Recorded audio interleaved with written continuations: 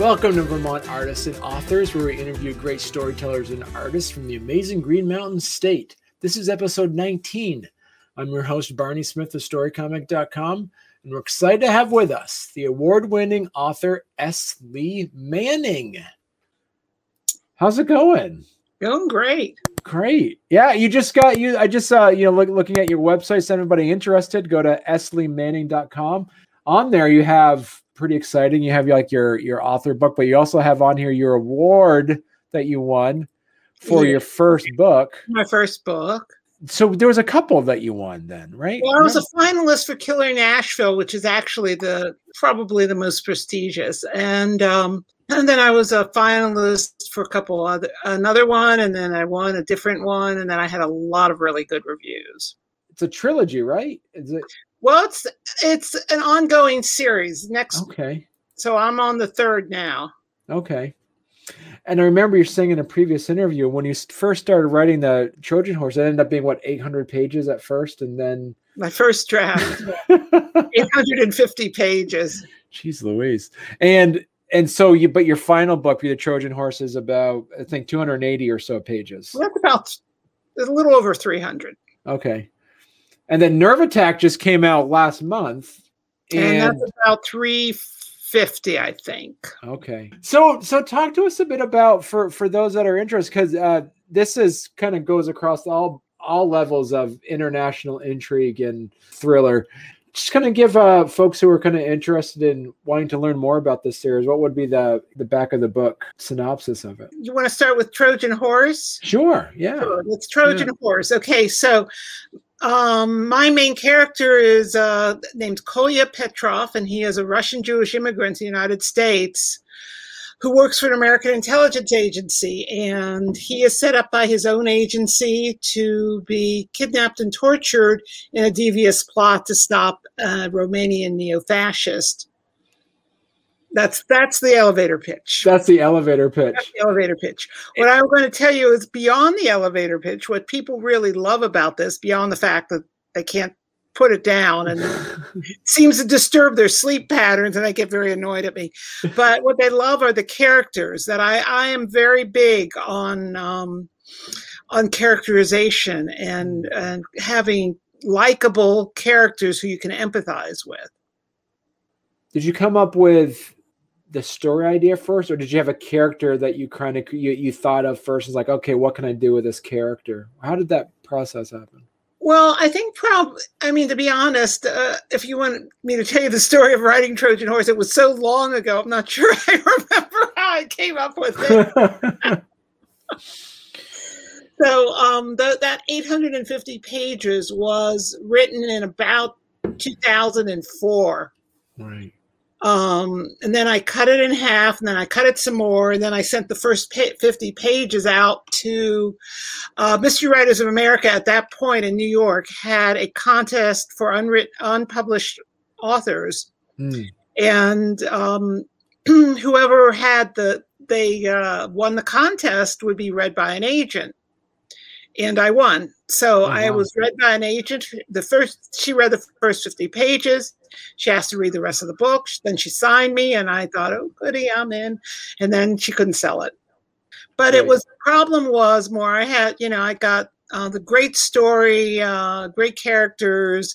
I'm up to my ass in spy thrillers. With that said, I remember you also said in a previous interview that, as I think you said lovingly, I made my friends read it. They said, one of them says, yeah, after the first 300 pages, I couldn't put the book down. And then your response was, well, I guess I got to fix the first 300 pages. Yeah, a lot of that went out.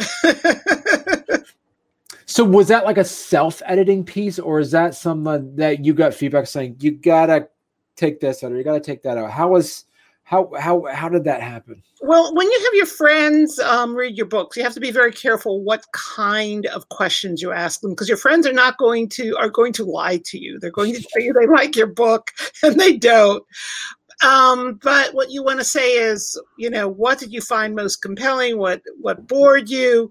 Was there some part that you took you a long time to read, and you sort of get that together, and then you say, okay, the first 300 pages drag. And probably because I was a beginning novelist, I put in way too much backstory, way too many scenes that didn't have enough to do with the plot, but they were sort of character development, and I found them incredibly interesting myself, but I could see where a reader would kind of drag a little. So right. I said, time to cut.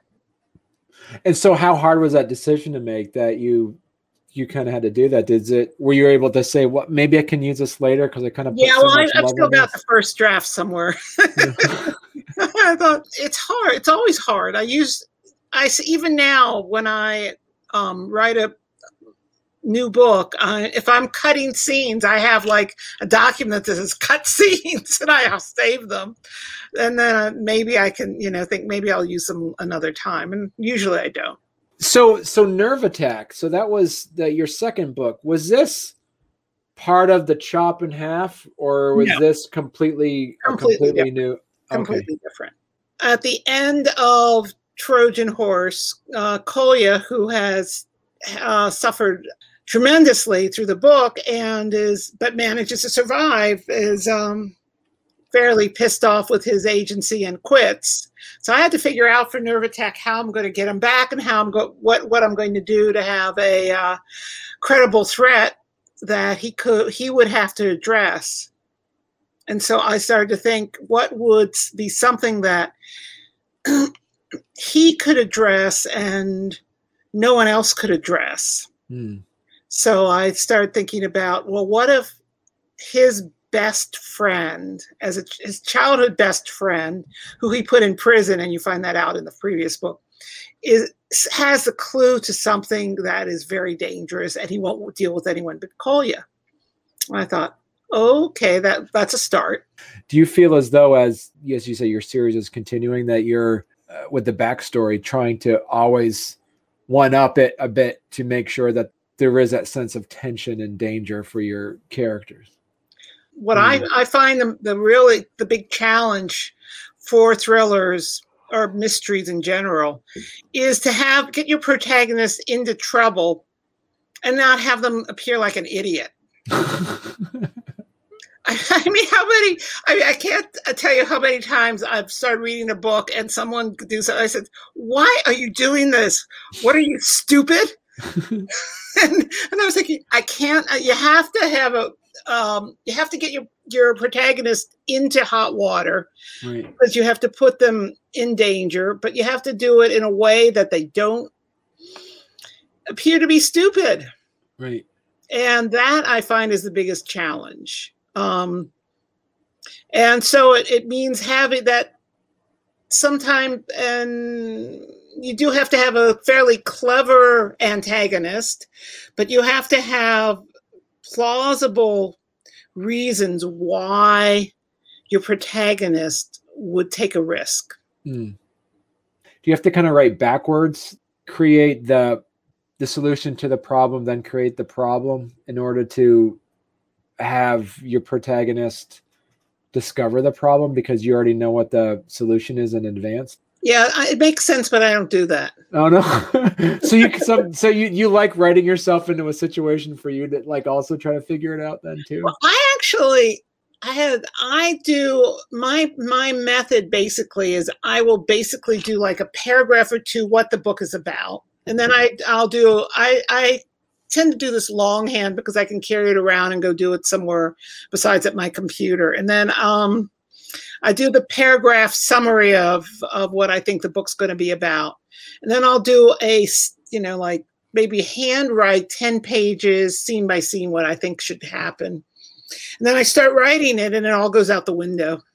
Do you try to like fit in really good ideas you have into the story, or do you write as you're telling us, like, I don't know what I'm going to do. I'm just going to, let me go through my books of ideas here. How does that work for you? I usually have a pretty firm idea of what I'm trying to do in the book, when even though, the scenes will sometimes divert, but I know what I'm trying to do and the ideas I'm trying to get across. But exactly how I'm going to do that, I don't know. I think part of the fun for me is hey, this kind of works. Do you get surprised by what your character does, or are you in control the whole time? There are times when I start to write a scene and it's not that he does something it's more like I can feel him like hitting me in the back of my head and saying, "Stop that, woman." No, I'm not going to do that.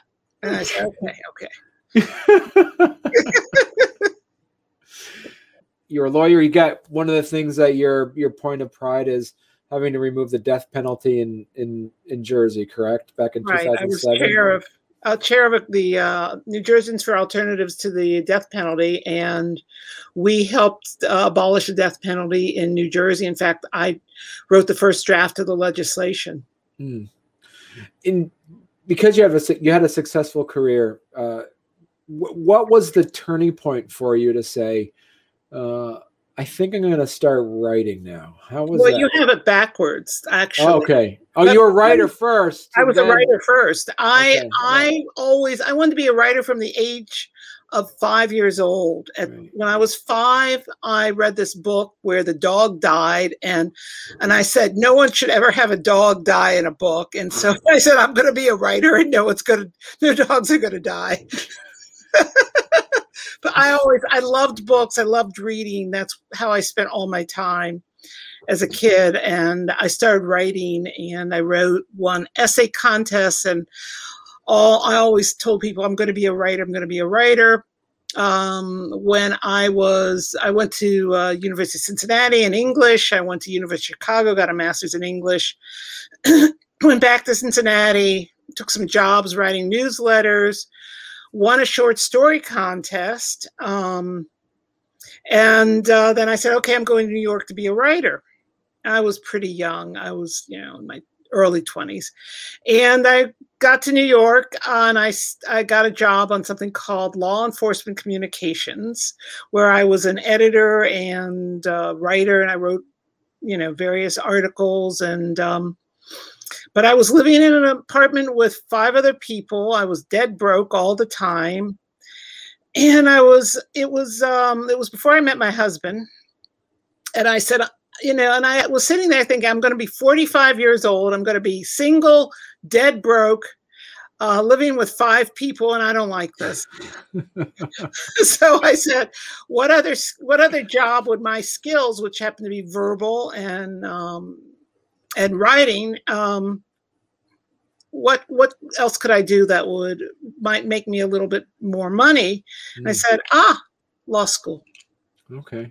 So that's when I went into law. Okay. And I also, there's part of me that also liked the idea that I would have a certain amount of power to right some wrongs. Did it seem like an organic decision to go back into writing, or was there a definitive moment where you said, you know what, I think it's time for me to start writing my books again? Well, I wrote the first book I ever wrote was actually after my second child was born. I was home on maternity leave, and I decided to write a book. Now, it's a terrible book. It's never seen the light of day. Yeah, I remember you saying that before. Yeah. But I think I always assumed at some point I would go back. It's just, unfortunately, being a lawyer is such a time-consuming occupation that I just didn't have the ability to do it. There are some people who are lawyers and write. I can't do that. Couldn't do that. But but then there was, I think when I wrote Trojan Horse, the first draft, I was working part-time. So I wrote at the same time. Yeah. And what were some of the things that, I guess, how did your writing change pre-lawyer career and post-lawyer career? Was there anything that you learned in that career that you were able to grab a hold of and utilize in your writing that you've seen that it had your writing improve? Well, I would say my research abilities are much better. I mean, it's more of maturity and more, getting to know people. I'm not sure. I'm not sure I could have written a male protagonist with as much depth as a young woman, unmarried young woman. I've been married to the same man now for almost 40 years, and there's certain aspects of him that come out in Kolya. Yeah. And I think that helped. I think just maturing and life experience makes the bigger difference. Right. What was the draw for you to write like international espionage thrillers? Well, I'll go through your two things. That first, the draw, international thrillers. I'm always fascinated by people who are. I'm fascinated by the world. I'm fascinated by people who interact with the world, who have ideals and are trying to follow their ideals. And I think that most people who go into intelligence service, whether it works out or not, are actually and have some sort of ideals they think they're following, and it can sometimes it can be very bad, but it also there's also I like the idea of pursuing something bigger than yourself, and I also found it interesting the whole with intelligence work. There's a lot of more gray area than there is black and white.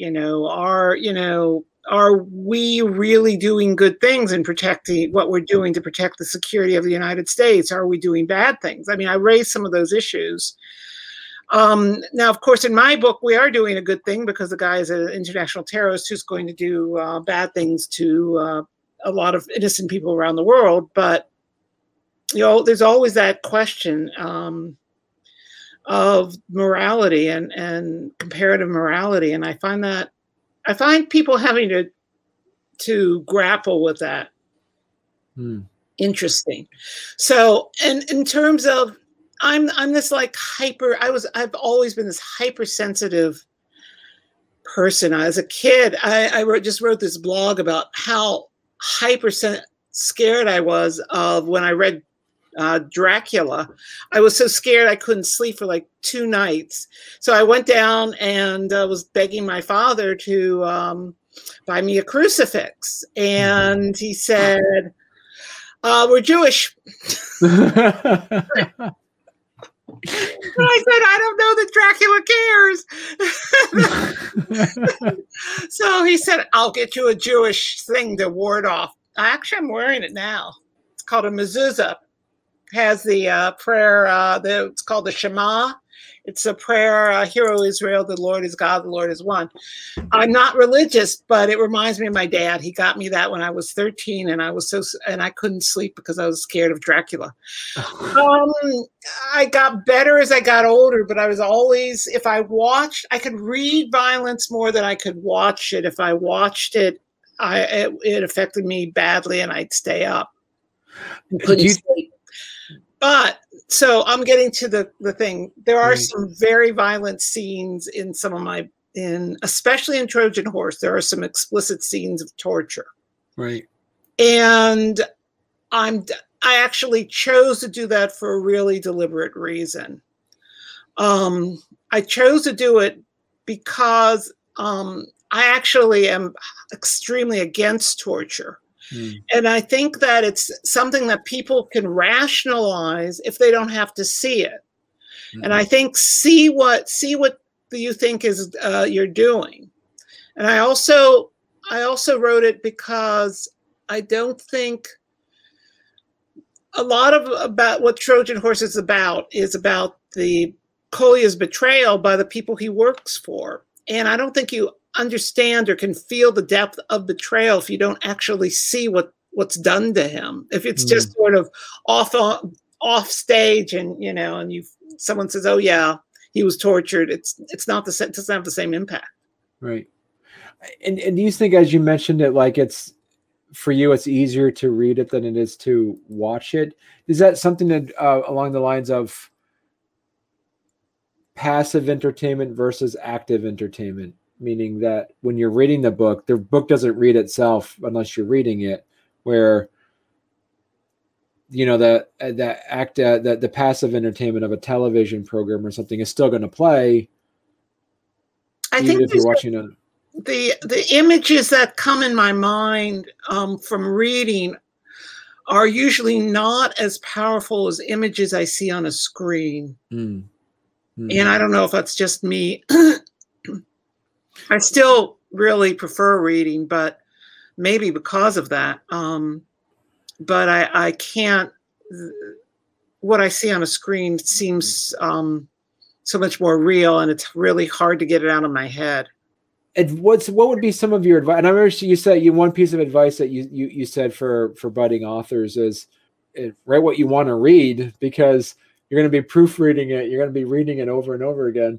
You're pretty good with this genre right now. Are you looking at other types of genres of literature that you have on your to-do list right now?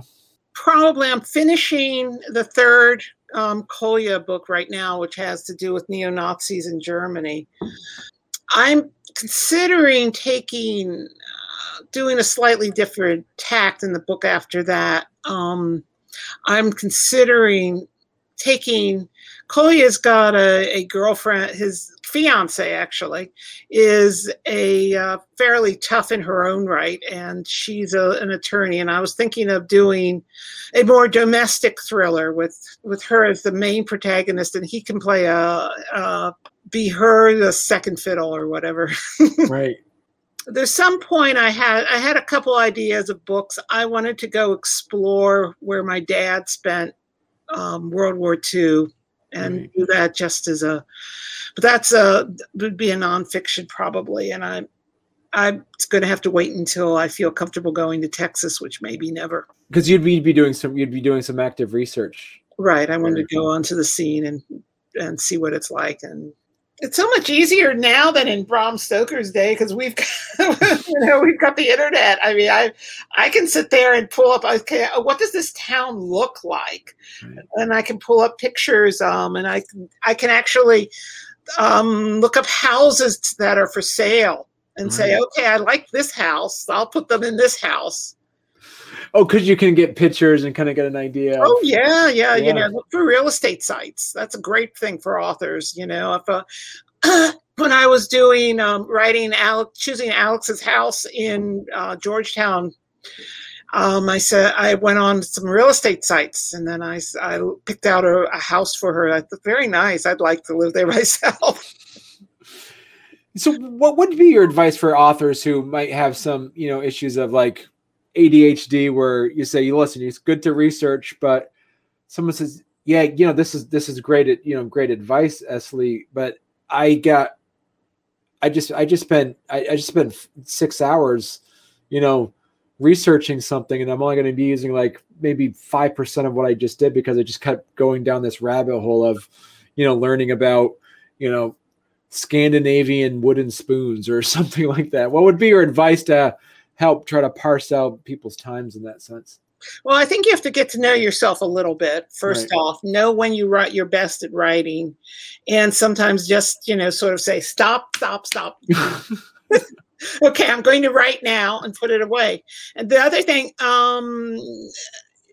some people need to do that though.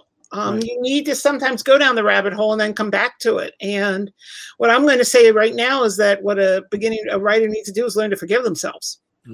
It's not a mathematical formula. Everyone writes in different ways. Everyone, you do what you have to do, but we're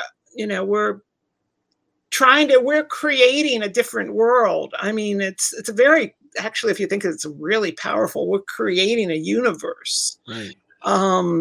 And sometimes you take a little divergence while you're doing that, and you need to sometimes say, okay, I've done it enough, but I think forgiving yourself, because I think what happens is more likely is you spend 6 hours down the rabbit hole, and then people say, then you'll say, "Oh God, I'm a failure. I'm not doing what I'm supposed to do. I'm not writing." And then just say, "Okay, I did this. This is what I did today, and tomorrow I'm going to do something different.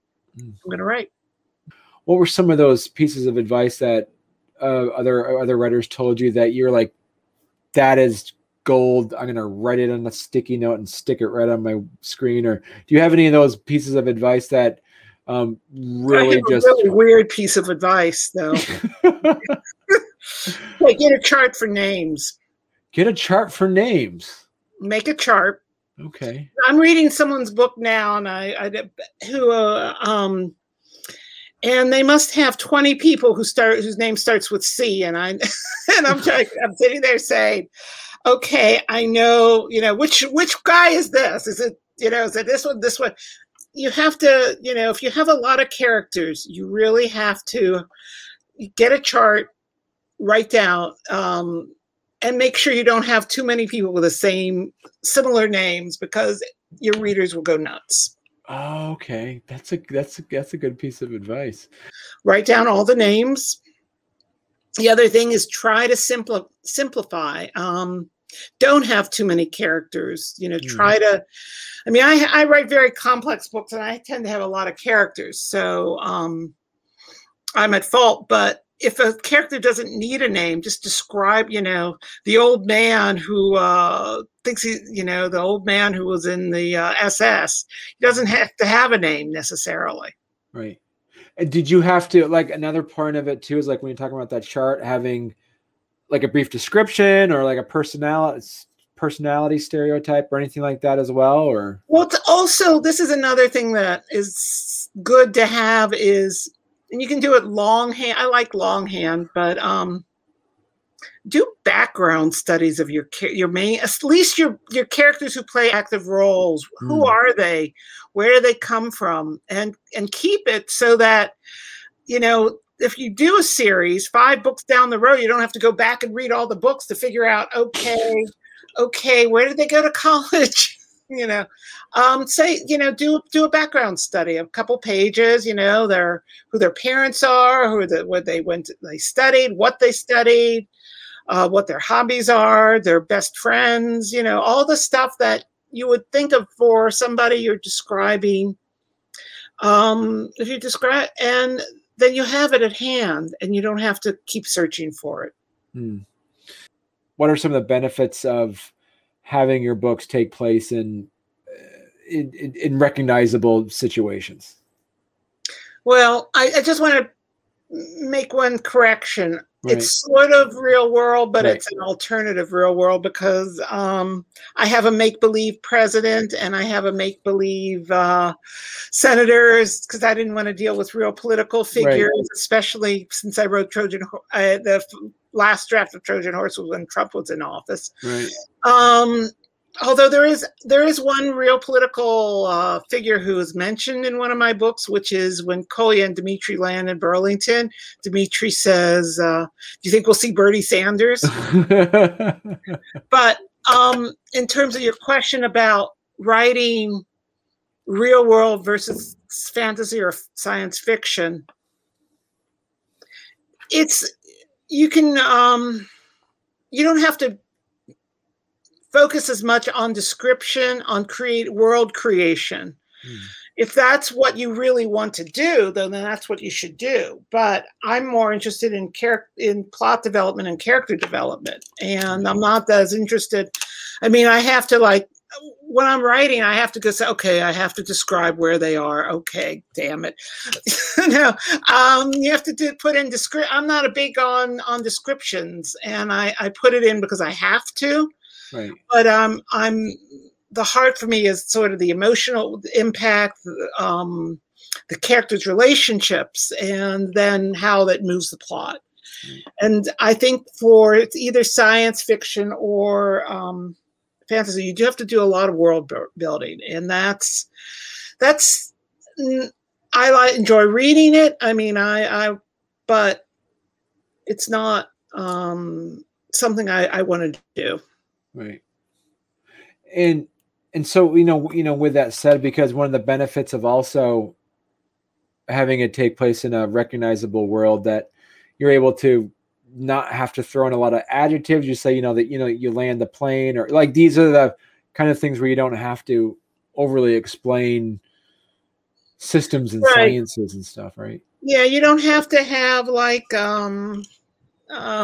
have explain exactly what it is that they're flying, or what it is they're landing on, or having a tree that talks come up to you or something like that. I was just listening to Lord of the Rings on audiobook last night. So so you didn't have to invent any new languages or any of that other no stuff. Languages, no poetry. I like poetry too, but it's not in my books. Do you also, as we went online, you've also been doing some over the past year? Well, pre-COVID, you were diving into doing some stand-up. Do you find yourself wanting to add some humor to the story as people are reading it, and is that important?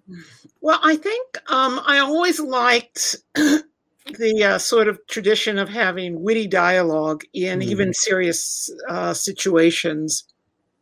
And I like to think Coley is kind of a witty guy, and he gets himself in trouble sometimes for it. There's some point where he's, I'll give you an example. He isn't allowed, even though he's quit the intelligence world, he's not allowed to tell anyone that he used to be an intelligence operative. Right. So there's some point where there's some house invaders and he kills them. And it's a long story, but the police show up and he can't tell them. He says, well, I used to work for the IRS. And they say, well, how'd you get so good at killing people when you work for the IRS? He says, YouTube.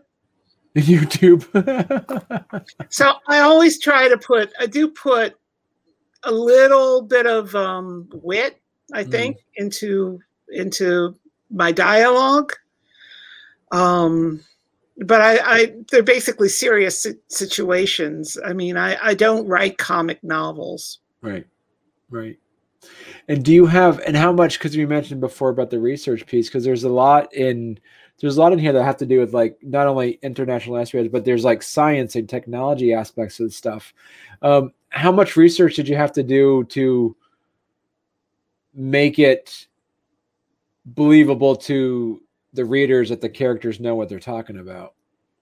Well, a lot of the in the first book, which was written, I had to change the technology so many times, but I have to tell you that because I rewrote that, I had a contract for it in 2015, and then that fell through, and then I had my contract with my current publisher, and it came out last year. I had to rewrite that, and I kept checking it and I didn't do a tremendous, I have to admit, I am not, my books are not highly technological. I do not explain how a lot of it works. I do not talk about, I just say there's a virus. I don't say how you create the virus or how it gets on. Right. I don't really care. In terms of the most technological thing in the second book, I guess, is the Novichok poison. And I happen to have one of a friend who was one of the foremost toxicologists in the country, and she's also an author. And we chatted about it a little bit, so that helped. As I said, we have people that listen that are budding authors, or people that are that are trying to get their books published as well. And they'll say, hey, I got a book, I got it edited, I think it's good. How did you find a publisher, or should I just try to self-publish this? What would be your advice? Well, it depends on what you want to do. I'm in favor of trying to do the traditional route. At least it's so hard out there right now to sell a book. It's so hard if you're in, for people who are self-published. I mean, there was a little window of time when people who were self-published could do pretty well, but there's so many self-published books now to get above the noise. If you've got a really good book and you think you can get one of the big 5, give it a shot. But I'm going to say get some beta readers.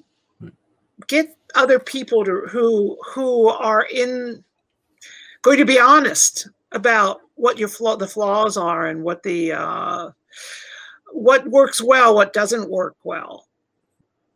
And if you've got the absolute best book you can put out, and then give it a shot. I mean, because honestly, I hate to say it, being with one of the big five gives you a certain level of power that you don't have being either with a small publisher, which I am, or with a independently published. And if it doesn't work, then consider where you want to go with it.